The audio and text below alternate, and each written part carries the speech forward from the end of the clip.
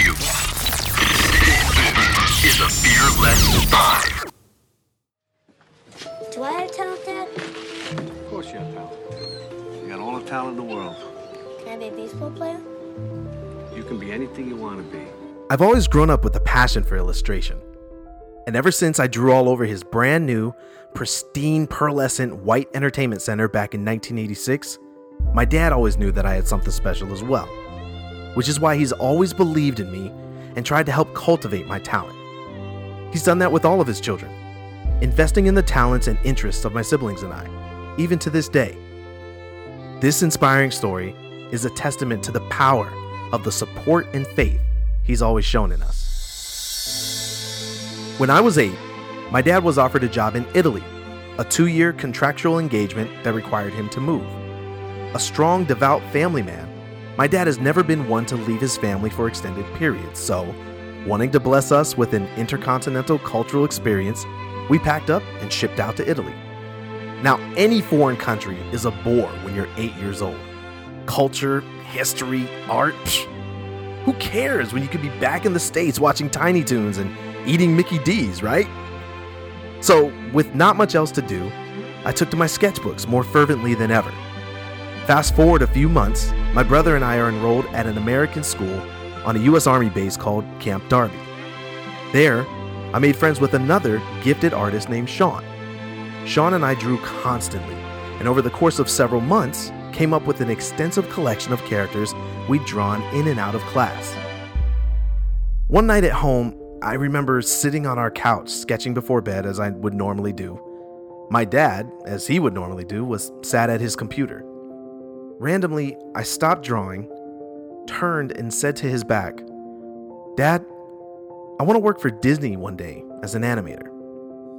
Impressed, he turned to me with a proud smile and after a moment said, "Well, let's let them know." Dropping whatever work he was doing as if it weren't as important as investing into his child's dream, he got up, went to the phone, and dialed the operator.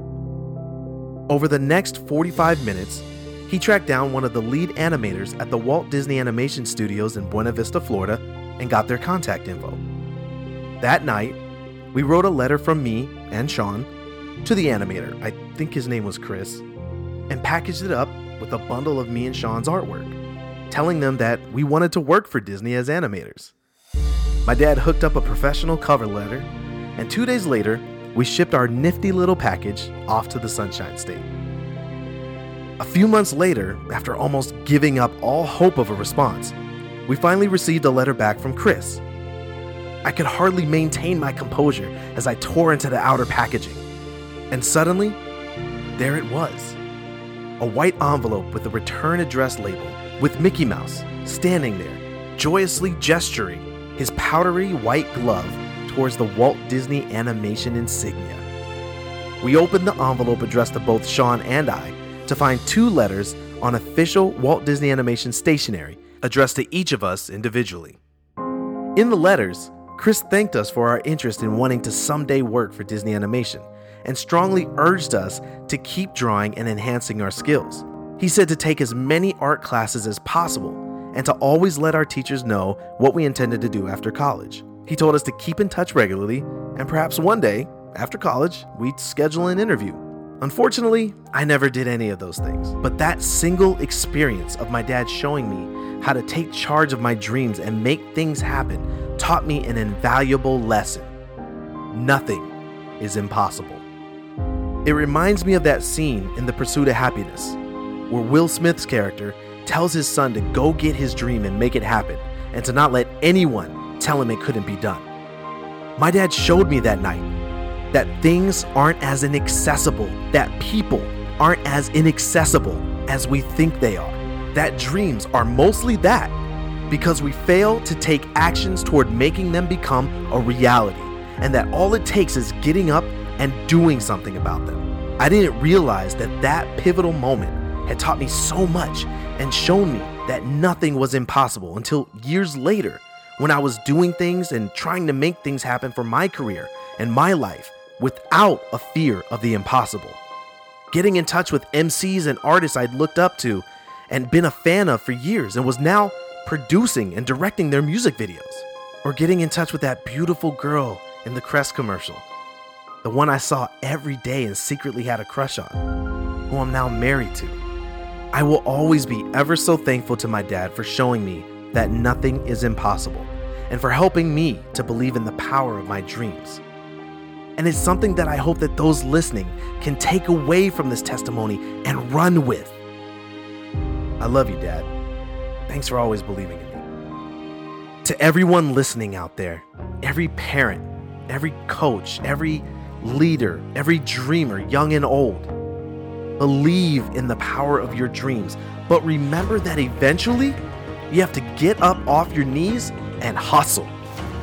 If the fear of hearing no is the only thing keeping you from pursuing your greatness, then you need to hear no more often. Inoculate yourself to the sting of rejection so that you can take more chances and leave nothing to regret at the end of your day. No one person or thing is inaccessible.